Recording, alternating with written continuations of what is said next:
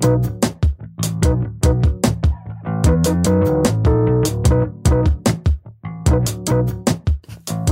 there, welcome to the Club Club Podcast. My name is James Alvarado, the head idiot at the Hard I Do Cables offices. And today, we're talking about Burn, Piano Island Burn by the Blood Brothers. The Blood Brothers. Burn, Piano Island Burn.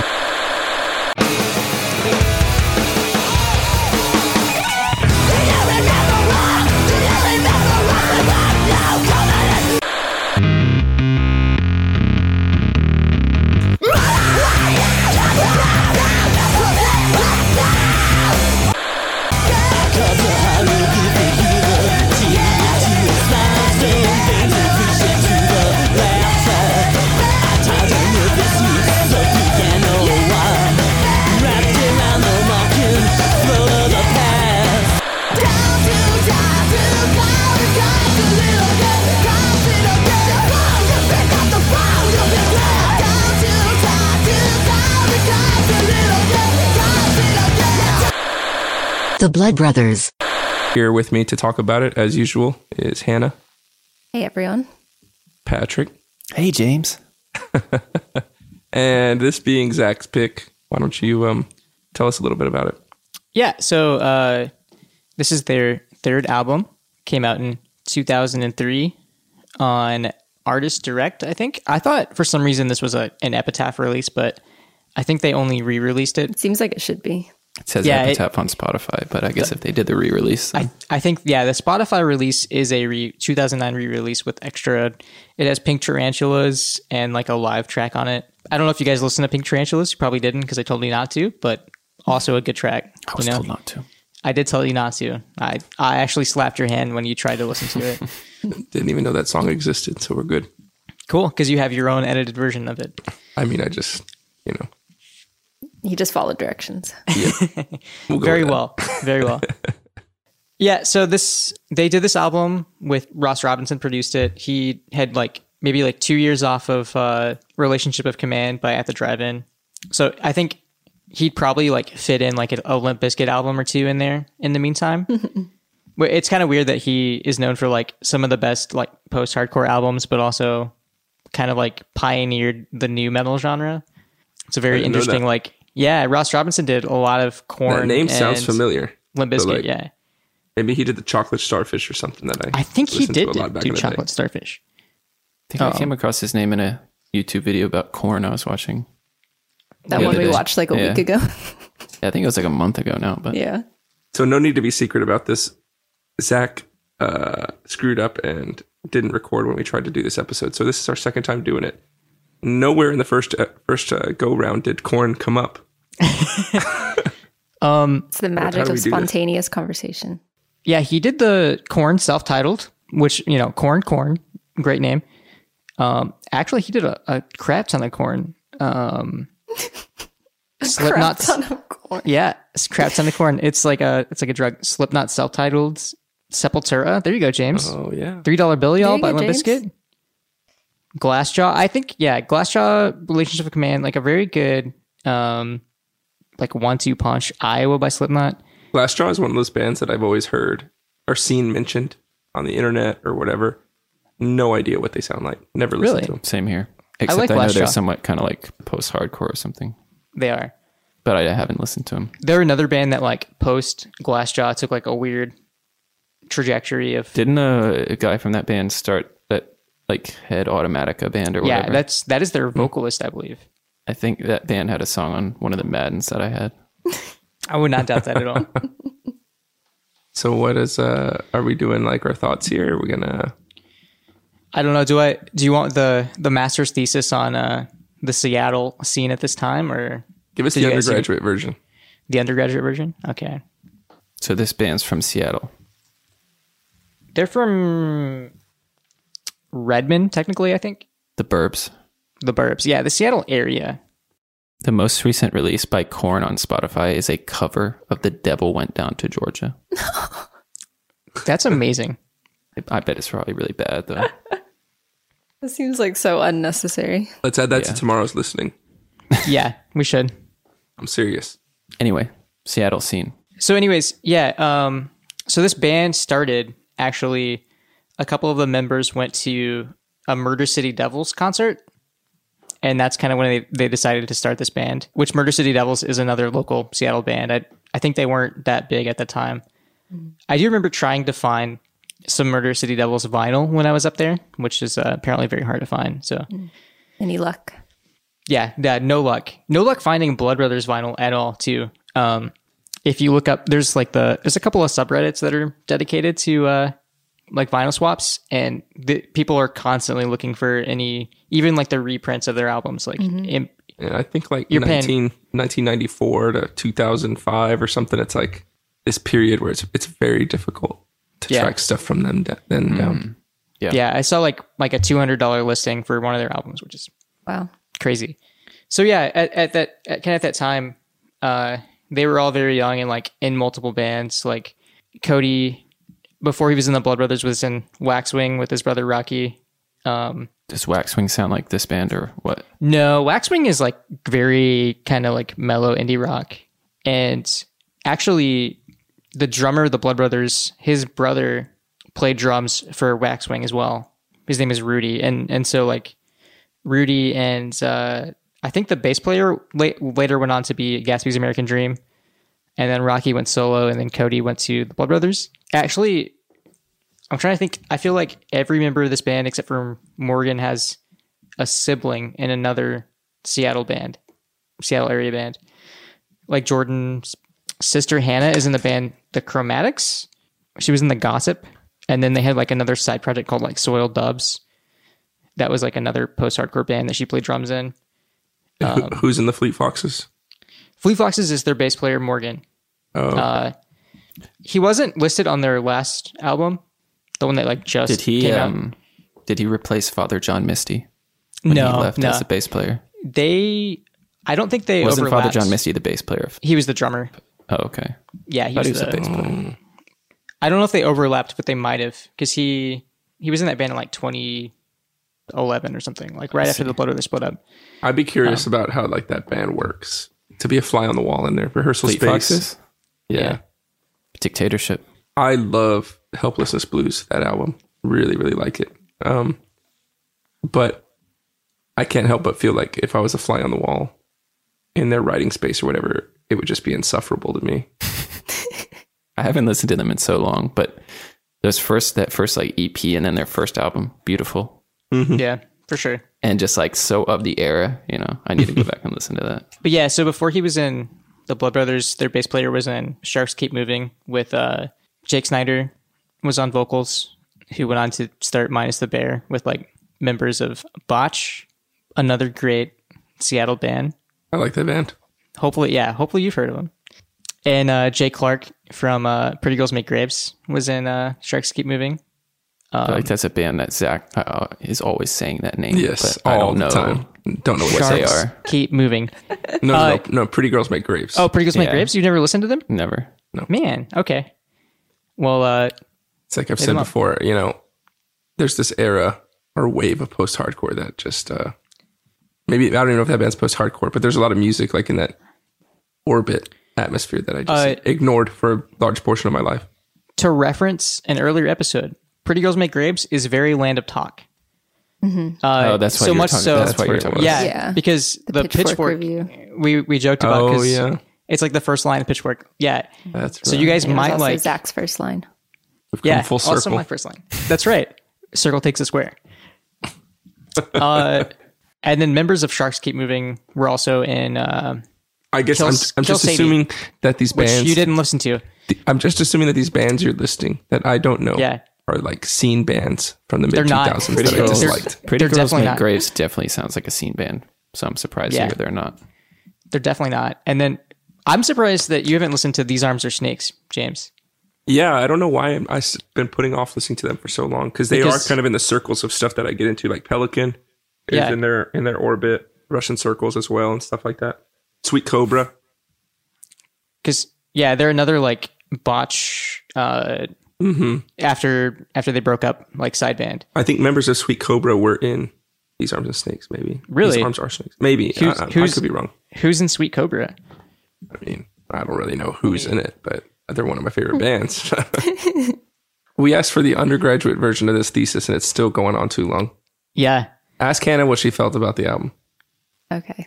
So yeah, I did not love this album. I just like couldn't really get past the vocal style. I just didn't like it. I kind of wanted to like it, but it just was too grating. Having said that, I thought some of the instrumentation was cool. I kind of at times like wanted it to be like heavier. But you know, there were some cool parts. But the lyrics to me were kind of like the worst part of the album, and I had some issues with them. Yeah. I kind of figured that you might. Yeah. Like, I just like on a re-listen, I felt like this is not for Hannah. Yeah, and like I feel like it just didn't. When you say not for Hannah, do you mean like for women in general, or? I'm not going to talk about women in general. I'll just talk about Hannah because I know Hannah and not every single woman. Yeah. But what about the vocal style did you not like? I thought it was really annoying. Okay. It's definitely an acquired taste. Yeah. And yeah. If I listened to it enough, I would maybe like start to like it more just from Maybe. like, you know, familiarity. Maybe not. But yeah, I just thought it was annoying, and like, you know, there would be like a cool part of the song, and then like when the vocals would come in, it would like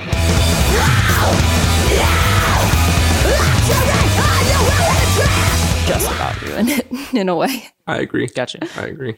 But yeah. So I wanted to ask about one thing you said though. So when you said like you wish some parts were heavier, like do you think from a vocal standpoint or instrumental? I think from a vocal standpoint mostly, but I mean, instrumentally maybe too. But I actually did like, you know, kind of the like how some parts would be heavy, and then like there was a lot of like back and forth, which I remember you saying that you liked that about Circle Takes the Square, Zach. So then like it didn't surprise me, you know, that like this band did that too, and that you like this band. So yeah, they have this. That was cool. They do this like scream, and I think it's both of them harmonizing on a scream sometimes. And I always felt like, oh, that sounds cool. I wish they would have just done that for a bunch of other parts.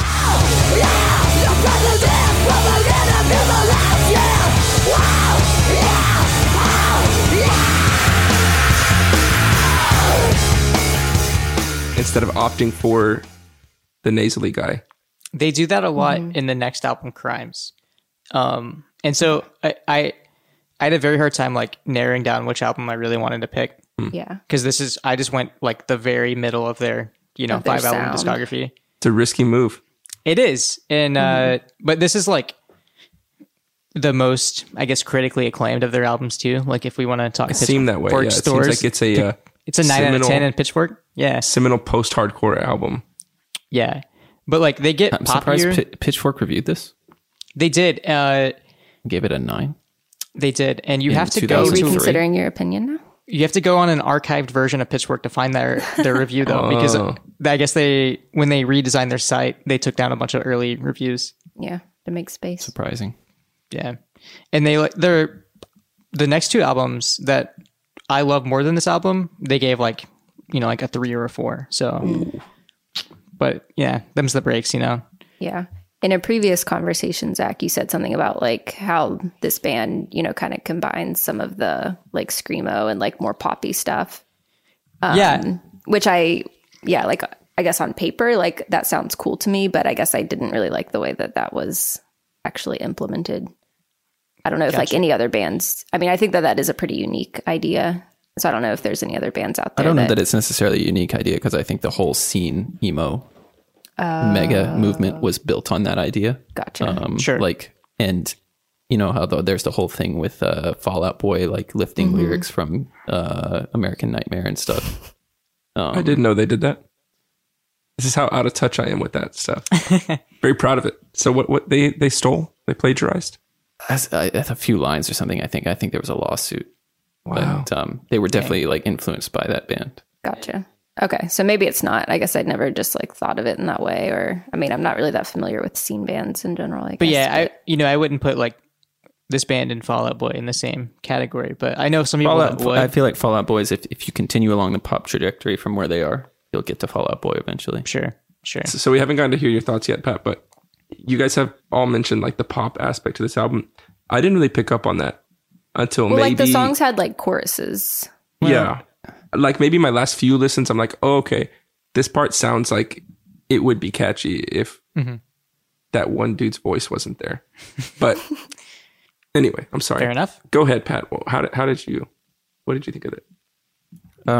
Basically the same as Hannah. When the first time I heard the album, I thought, oh man, this is pretty catchy. I like these instrumentals. But the more time I spent like looking at the lyrics and stuff, I kind of started to like it less. The vocal style doesn't actually bother me. I'm pretty much fine with it. Although I think the lyrics. Do you like it, or? I don't necessarily like it, but I think the lyrics combined with that delivery is part of what bothers me at times, because it's just like the whole vibe or attitude conveyed. I think that's what I love about it, though, and I don't know why. Well, so what do you love about it? What sort of vibe do you get from it, if you had to try to describe it? So, well, first of all, picture 8th grade me, just like a little edgelord. Yeah. Were you an edgelord in 8th grade? Hell yeah, I was. I mean, you're kind of an edgelord again right now with your Facebook posts, from what I hear. Yeah, well, hold on. I might have been told to tone it down a little bit. Oh, did Jessica tell you? No comment.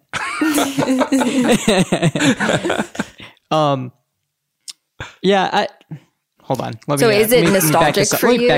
Is it nostalgic for you? And do you think that that's a big part of why you like it, or no? Well, this album actually is the least nostalgic out of all their albums. Interesting enough. Because when I got into this band, I got into the album after this, which is Crimes. Okay. That's like a very like super nostalgic album. This one, I only had like a couple of tracks that I'd gotten off of like a LimeWire. So it wasn't until like a few years after I graduated high school that I got to listen to this album in its entirety, I guess.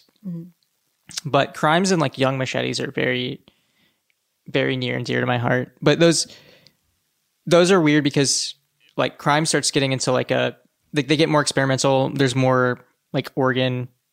They play like Morgan, their bass player, is credited with like 15 different instruments on that album. Oh. And then Young Machetes is like a guy from Fugazi actually produced that, which I feel like he actually brings out Johnny Whitney's best vocal performances he's ever done. So maybe check that out if you hate his voice. And if you still hate it, that's the best it ever gets.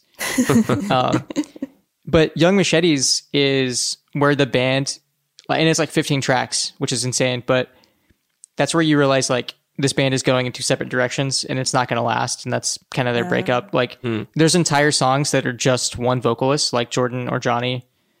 And then it like alternates, like this is super poppy and like synth heavy. And like this next song is like very heavy and like harkens back to the earlier stuff. So to answer Patrick's question. So I was just about to say, to not answer Patrick's questions at all and go in a different direction. I'm just gerrymandering here. What do you like about this band? What do I like? So this band was like, they were an early introduction into this kind of music for me. And it was like the first time I realized like this could be catchy, I guess. Not necessarily just with the like maybe you would like choruses. Scene bands. Yeah. You know what I mean? Like maybe you would like that genre more than you think you would. Yeah, I feel like even listening to this band, it made me like feel like way cooler than scene bands, like though. Under Oath and stuff like that too. I do.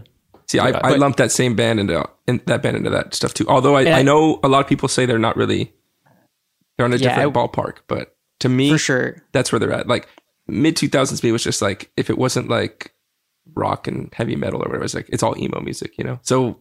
Sure. But yeah, I feel like those are two separate directions in this whole scene, the scene of scene, you know? Okay. Patrick, you really like Under Oath, right? Yeah, I love Under Oath.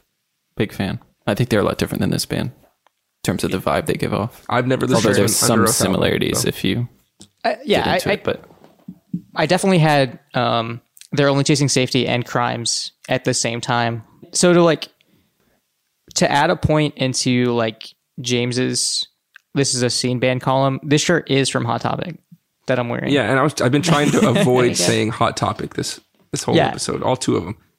My problem with a lot of these bands is it's always like, and I don't think that this is like, maybe I should say it used to be my problem, because I'm much more open to giving these bands a shot now than I used to be.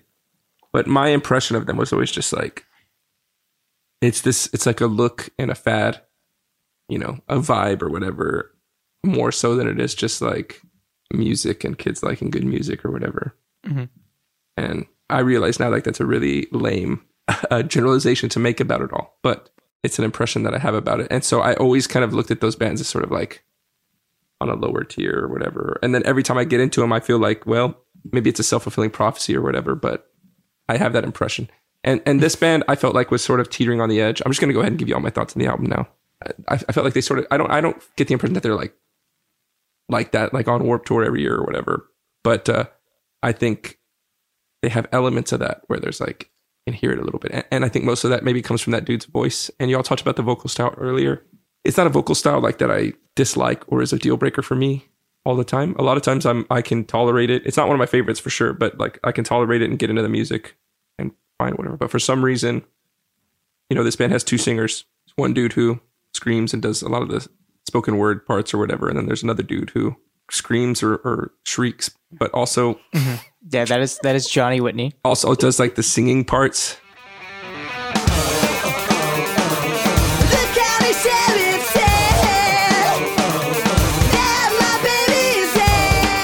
And stuff, and it's just awful to me. I can't, like, I kept thinking, like, why am I not getting into this? And it's just like, I just gotta, usually it's like the vocals don't make that much of a difference to me, but this time on this album, it's like, that's what's keeping me from liking or wanting to revisit this album. Mm-hmm. Sad. Is that one dude's vocals. It's like, there's songs where I'm like really liking the song, and then he pops up and like starts doing his thing. And I'm like, why are you doing that? Just stop. And, hearing you describe this is really funny for some reason. I wanted to say, like, there's parts of the song where he's like supposed to be singing, and it's just he's not hitting the notes or something. Says who? It comes across as if he's trying to carry a melody. And I am like the last person who cares about that type of thing. Mm-hmm. But it just bothers me on this for some reason. And then there's even times where it's like he's trying to do like some quasi spoken word part or whatever, and I can't understand what he's saying. He's just supposed to be speaking like a normal person. Mm-hmm. Like, when the chandeliers shatter, you'll get down to the tatters. Out of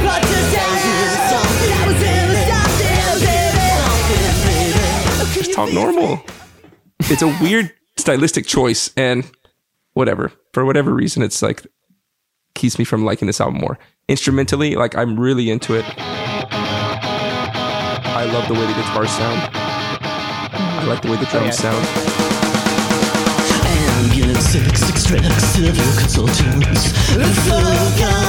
I found myself liking a bunch of the riffs on almost every song. Like, thinking like, man, I wish I could write stuff like this as easily as they seem to be writing it. Yeah. I think he has a very unique guitar sound. Like, I feel like I could pick out his guitar sound because he's one of my favorite guitar players anyways. Like, the way that he writes and just his tone, like, it just feels very unique to me. Have any of y'all ever listened to the band McCluskey? No. They remind me of McCluskey a little bit. It's another post-hardcore band. And do they have a vocalist that you hate, or? No, I like that guy's voice. I mean, I don't think like post-hardcore is one of my favorite genres, and it is not known for its like great vocalists, right? Or like, right. I mean, maybe it is, but you know what I mean? None of them have like, they're not going to be on American Idol. Right. They're not going to sing their house. They're not going to be a four chair turn on The Voice or whatever. But for whatever reason, it became a deal breaker for me on this album. And I didn't get into lyrics. Like, I listened to it a lot. Yeah. I got a lot of mileage on it. As much mileage as you can in a week anyway. And I wish I had more time with it, but I did not get into the lyrics. And you can still listen to it. Towards the end, I found myself like starting to think like maybe I don't mind his voice that much. But then I was like, no, that's the way to do it, dude. I'm not going to let myself have Stockholm syndrome. Embrace it. I don't like it, because you love it. You love it, actually. Part of me always like tries to remember like what was the visceral feeling or whatever that made me get into this band in the first place with some bands, right? Or why did I think that this band sounded like this part of this band sounded bad at first, but now I like love the way it sounds, And I always wish I could like keep that perspective and revisit it fully. And you never really can once you've listened to a band a certain amount of times, Like Pantera is one of my favorite bands. Back then it was like my favorite band. It was the reason I started playing guitar and stuff like that. And I mean, I don't know if I could say they're one of my favorite bands now, but anyway, I was a kid back then. And when I first heard them, I just thought like the guitars sound like out of tune, or it doesn't sound right. At least not the way Metallica did or something like that. And you couldn't really pinpoint it, but then 2 months later, and it's like all I'm listening to are Pantera CDs, and it sounds awesome to me, right? I love it, and forget about whatever I thought initially. It's gone, right? So I always think that I'm kind of digressing here, but I always think that's an interesting thing, how you can kind of learn to love some of these things that initially maybe put you off from the sound. But I'm not going to do it with this band. Would you like this band if it was just Jordan on vocals and there was no Johnny? I think so. I want to say I think so. But I think he kind of does some of the vocal stylings that I don't really like either. But it's just not as annoying. So I like he does more of like the spoken word, like yeah. And a lot of times when bands do spoken word on songs, I don't like it. When this band does do it, I didn't mind it when it was him doing it. Sure. You know what I mean? Mm-hmm. Yeah, I didn't mind some of those parts quite as much either. Zach, what are your favorite tracks? It's pretty split between Cecilia and Denver Max. Yeah. Denver Max, especially with that bass breakdown.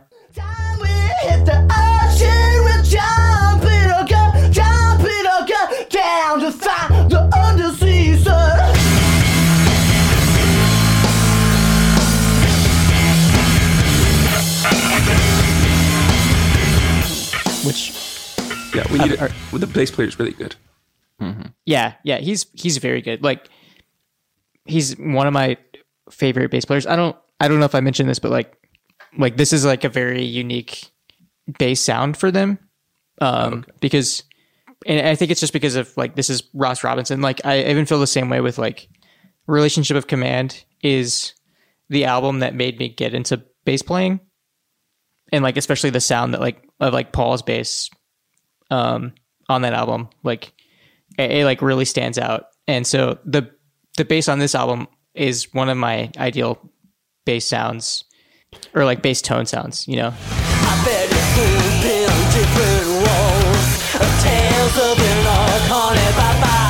But yeah, the way that Morgan writes, it's cool. Like he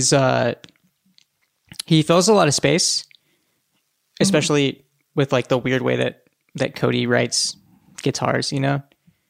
But that bass breakdown in Denver Max, where he's like just playing that riff and then like scraping his pick.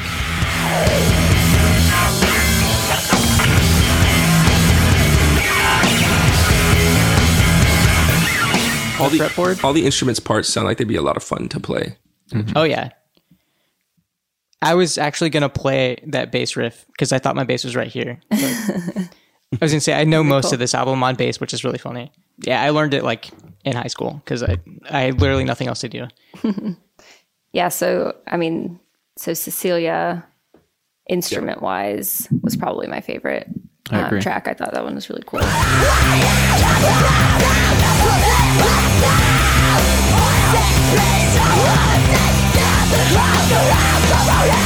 Yeah, the drums just like are banging in that song. The synth effect in the beginning of it or whatever, I assume it's synth, keys, whatever, organ.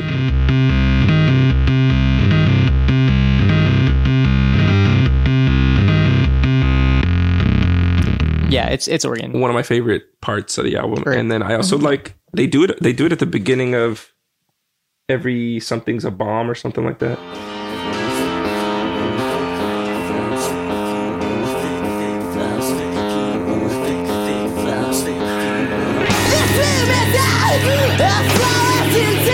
Every breath is a bomb. Every breath is a bomb. It's a little bit in there too.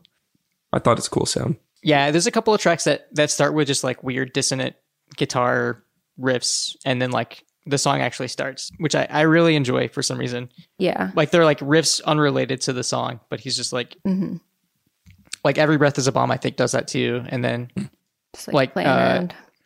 Zeppelin's, the second to last track.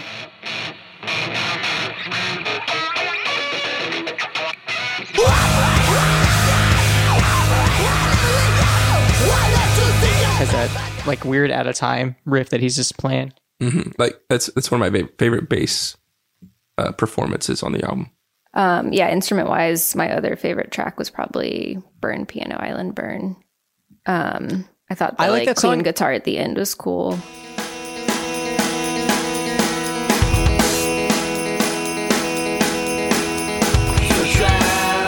Yeah, there's a good guitar riff on that song. But for some reason, maybe it's just because I've listened to this for years. Like them just singing "Burn Piano Island Burn" just kind of grates on me after so long. You know, They say it a lot.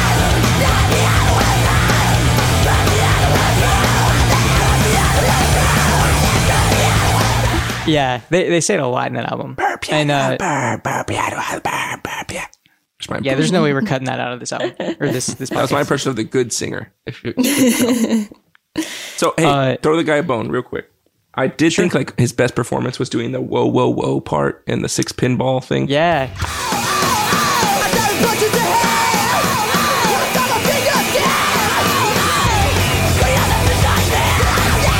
I love that part. I enjoy that little section, That gets me going, dude. and it is something that the annoying guy is doing on that song. So The annoying guy. I did actually. My first thing I wrote down for this album was which brother has the annoying voice. But they're not brothers, are they? No, they're not brothers. But you did say they all are a brother of someone else in the Seattle music Exactly. scene. it's very incestual scene in the So I in the think that Seattle might area. be Yeah, exactly. where it came from. But yeah, but even like these songs that like we're saying we like I just feel like the lyrics made it where like it just ruined the song for me basically. Man, I wish I would have read the lyrics.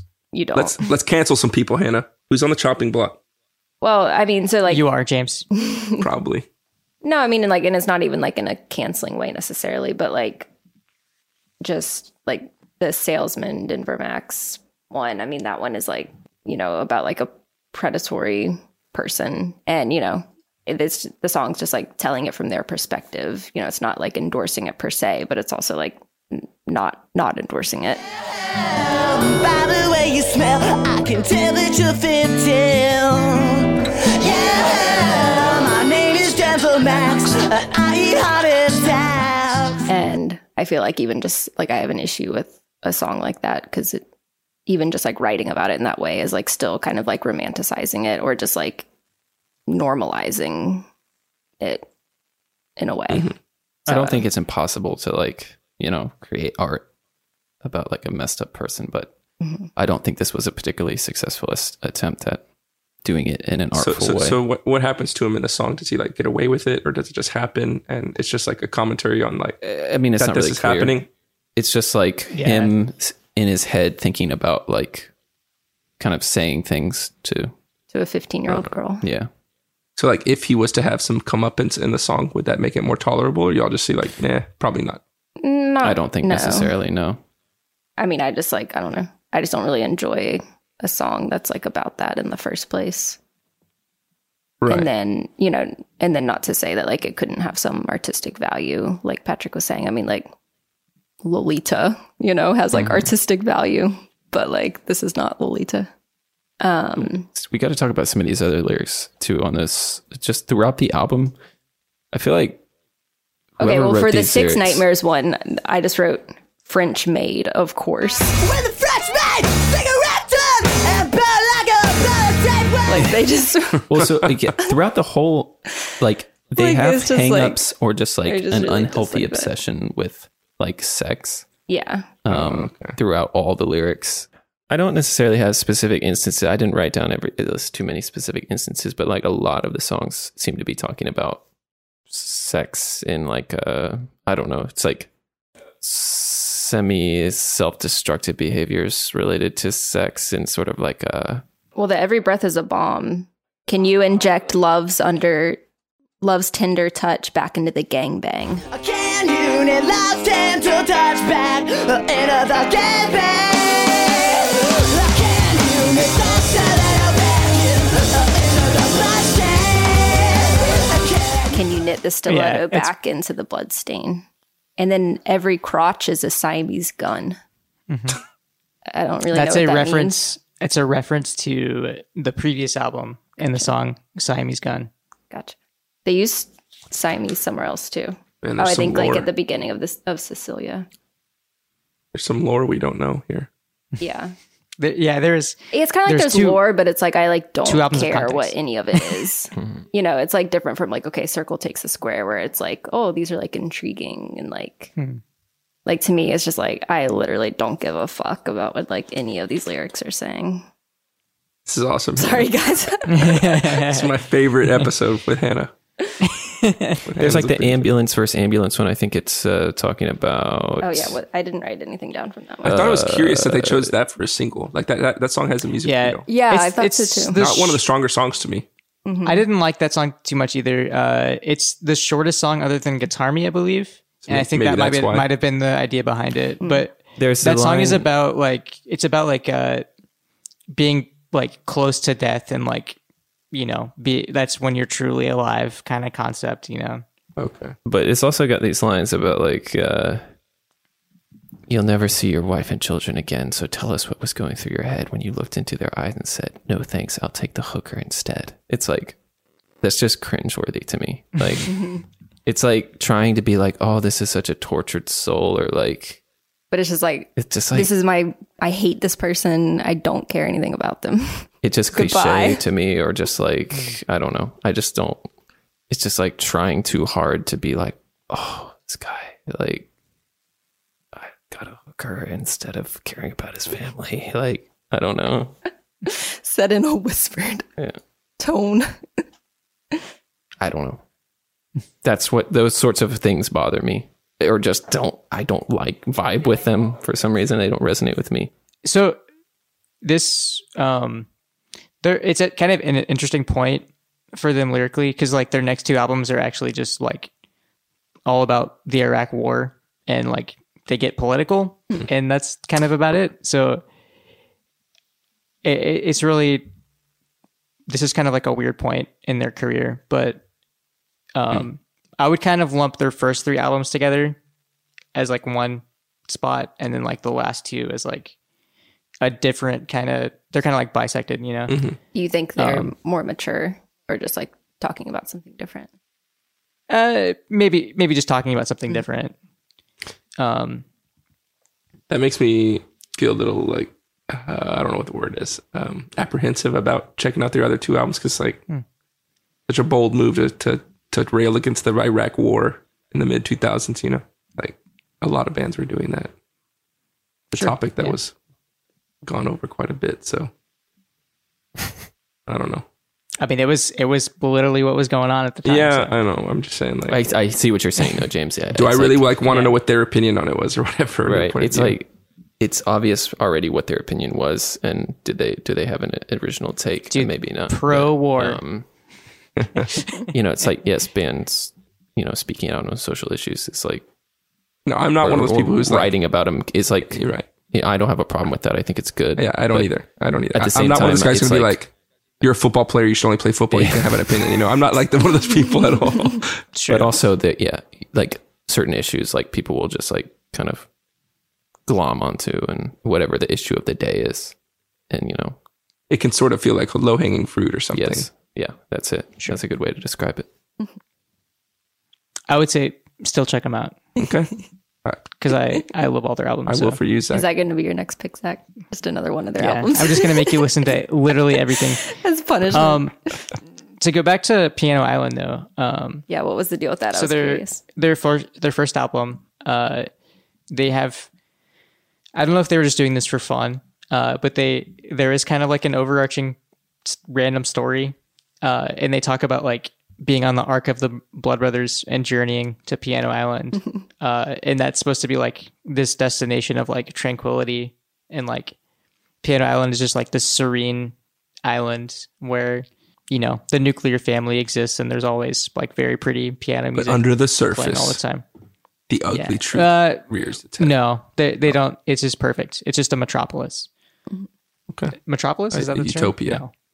Utopia. That's the word I was trying to think of. And I guess Burn Piano Island, or Burn, is kind of the idea of rejecting that, I guess, you know. Rejecting like the perfect pretty picture. Clinic rainbows abundant what? A coconut pupils never shut. Seashell scream celestial code. Mouth on the shore and the flint so globe. Burn piano. Hot take, you know. To me, the vibe that I don't know anything about Piano Island, their recent albums, whatever they mean by that concept, but the vibe that I get from the album is more not we're rejecting the idea of Piano Island, but more like we're reveling in the short-term enjoyment of self-destructive behavior. Sure. Could be Hedonism. Sort of, yeah. Or not even hedonism necessarily, but like, you know, it's like, this is sort of a bunk concept because everything Freud wrote about was just completely made up. But like he had that idea about the death instinct where like there's a certain thing in your like your human instinct that like drives towards death where like you want to die or something. And it's sort of like I don't know, you just like enjoy. There's a certain like twisted enjoyment that comes from doing something that you know is like bad or wrong or just like not the right thing to do or not the good thing to do. And that's sort of the vibe I get from this album a little bit. I could sort of see that, yeah. What the lyrics y'all are saying, and then just the sound of it kind of like falls in line with that. I kind of liked I don't have a good example of like when this happened, but I just feel like anytime that the instruments were like got more chaotic.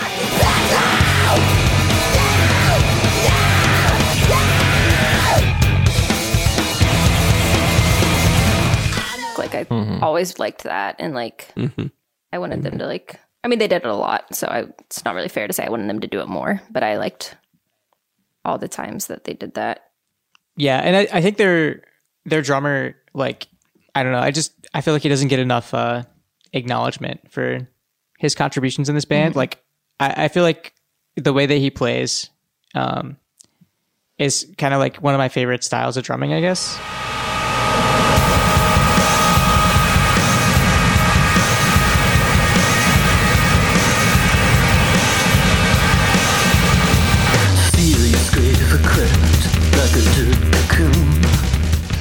And I don't know how to really describe it, but it's just so frantic. Yeah, but it's not. Frantic's a good way to so say like, it. I thought the drum performances were good on this album. I enjoyed it. And I enjoyed the instrumental side of the album a lot. Like I thought it was really good. Yeah.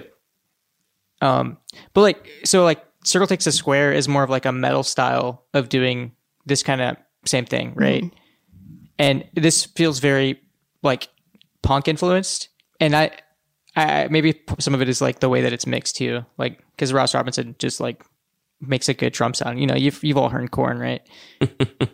Yeah, I don't know. Like, I just want to keep saying that I love the drums so much. That's...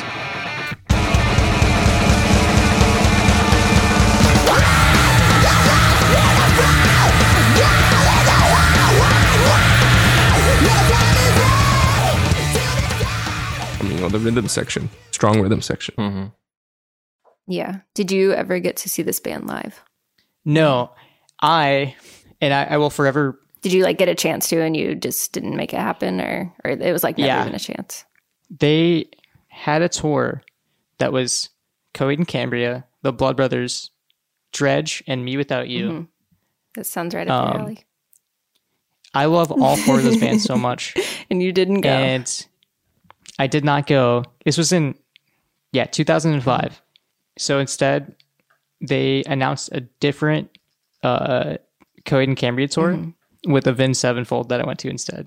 And I was an idiot and went to that. So you have seen them? No, I went. No, I saw Coheed and Cambria without the Blood Brothers. Gotcha. And that was a terrible decision. I really wish I would have gone to see Me Without You, Coheed and Cambria, Dredge, and the Blood Brothers.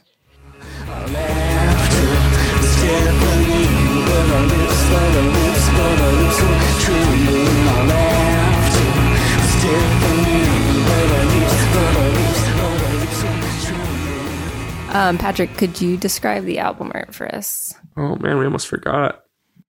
Got a pale yellow background, and on the left side there's sort of it's a woman taken from like some sort of painting from, I don't know, this Victorian era. 1700s. Victorian era or something, whenever that was. But over her eyes is like a white bar where it says the Blood Brothers in like a script, kind of like scrawled cursive writing. This woman also has like superimposed lobster claws instead of her hands. It also says like across from it on the other side, Burn Piano Island Burn, with an ellipsis before it. And down in the bottom, got some buildings that are drawn simply with just like a pen or something, and some superimposed palm trees. It kind of has like an LA vibe to it. And on the version I'm looking at, there's a parental advisory sticker as well in the bottom left.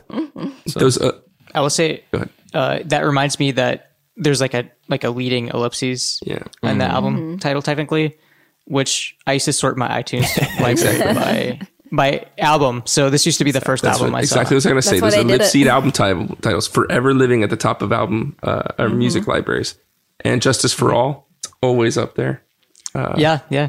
That Sugar Ray album, or like albums with numbers, that Sugar Ray 1459 or whatever, the one that had like some of their hits on it. It's always been at the top of my library. I don't know if I still have it in there now, but That was smart on their Didn't know part. you're that big of a Sugar Ray fan. one sentence summaries, people. very hooky instrumentals that I liked a lot, but can't get past some of the lyrics. The vibe was off. Hannah. Mine is going to be very similar. Yeah, just cool instrumentation.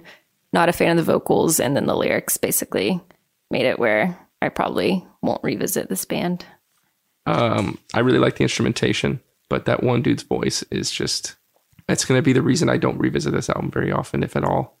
And I feel like it has all the ingredients for something I would have really, really liked, but usually vocals don't interfere with my enjoyment of a band that much, but this time they did. Mm-hmm. I've got two sentences. It My first sentence, I'm going to stop picking albums. No, My second, it's not allowed. Pitchfork was right, 9 out of 10. and we're wrong. This is the only time I've agreed with Pitchfork. Yeah. Zach, I feel like a lot of the albums you've picked, I have this impression of like bands who are part of this sort of like fatty type of scene that I'm not into.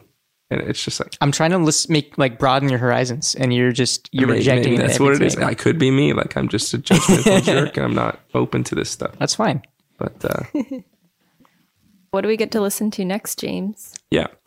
So I feel bad for you and Patrick, Hannah, because I feel like you guys have some thoughtful choices and you really consider like the health of the podcast and like the quality of the conversation we're going to have.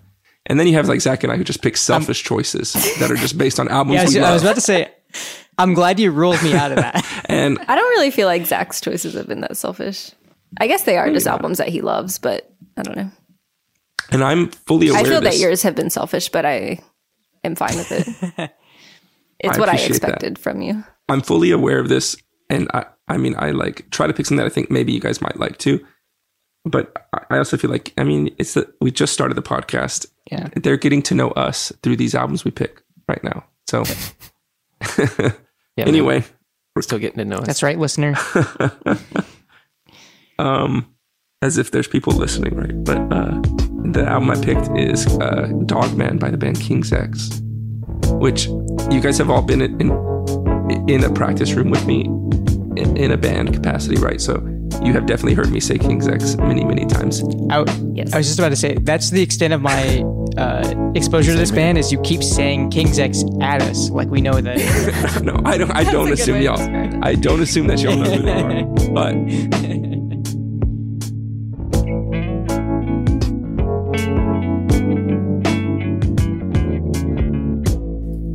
Thanks everyone for listening to the Club podcast. Join us next week when we talk about Dog Man by King's X. Have a great week. Instagram handles, emails. Oh. Oh, that was it. That was great. I say keep rolling. Just say the Instagram handles. If you just leave all this in. Yeah, so if you want to email us, you can at clubclub@heartaudiocables.com. If you want to order a cable from us, you can't because we're sold out. If you want to see pictures of Zach's cat, follow him at the Cookie Monster 258. If you want to see me and Patrick not post anything about our band, follow us at I Wish I Could Skateboard. And if you want to see some pictures of cables, follow Heart Audio Cables. Until next time.